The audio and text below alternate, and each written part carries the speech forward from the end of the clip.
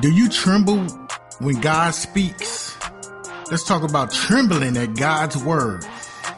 Isaiah 66:2, it says, "But on this one will I look, on him who is poor and of a contrite spirit, and who trembles at my word." Do you tremble when God speaks? When was the last time you were physically affected by the reality that Almighty God just spoke directly to you? John lost all physical strength when God spoke to him in Revelation 1:17. Paul fell to the ground when Christ met him on the road to Damascus in Acts 9:4. Moses trembled when God spoke to him, Acts 7:32. And Peter, when he realized who Jesus was, fell down to Jesus' knees, saying, "Depart from me, for I am a sinful man, O Lord." Luke 5:8. Have you lost your sense of awe that the Creator still chooses to speak to you, His creation? Do you approach the reading of your Bible with a holy expectation, listening for the life-changing words that God has for you that day? Scripture says that the fear of the Lord is the beginning of wisdom. That's in Proverbs 9:10. There are things you will see and hear out of your fear and reverence for the God that you will not experience in any other way. And as you study your Bible, you may sense that God has something to say directly to you through the verses you are reading. Take a moment to consider the awesome reality that God, who spoke and created the universe, is now speaking to you. Is Jesus the light of your life? Do you love him? If Jesus could speak and raise the dead, now listen, he can calm a storm, cast out demons, heal the incurable, walk on water, then what effect might a word from him have upon your life? The possibilities should cause you to tremble. I'm trembling right now. The next time you open God's word, do so with a sense of holy expectation. Repeat that word. Say holy expectation. That's what I'm doing every time I open up the word of God. Let's pray. Father God, thank you so much for everything that you've done. Father God, I'm scared that I may have lost my awe of you.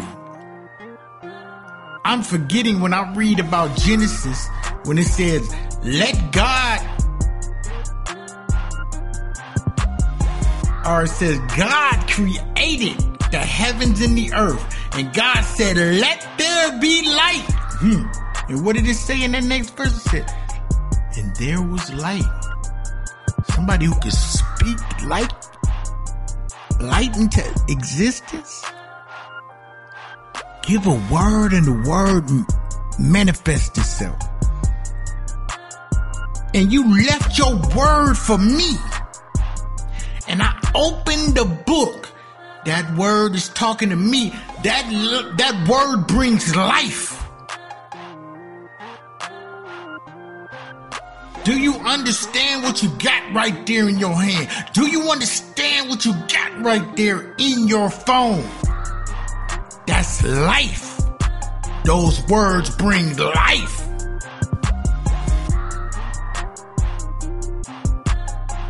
I'm sorry, I just broke out of prayer. But let's guard that word with a little bit more, a little bit better than what we doing, you know? Some people put it on their dashboard. Some Bibles got dust on it. Been sitting on the shelves for years. You ain't never even opened it. It was your mama's Bible. It was your mama's Bible. And you ain't even opened it. You just look at it every day. Every week, you just be like, oh yeah, that's the Bible. That's my grandmama. That's grandmama's Bible. That's Papa's Bible. Let's open that Bible up and let it manifest into your life, to your understanding, and to your well-being of who you are. This word is for real, y'all. Come on. Think about it.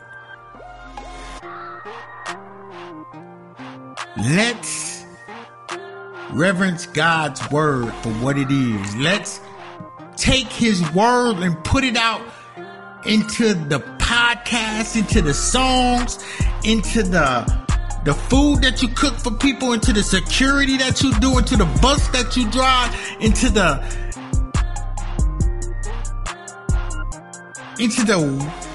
your vocation, into your work, into what you do.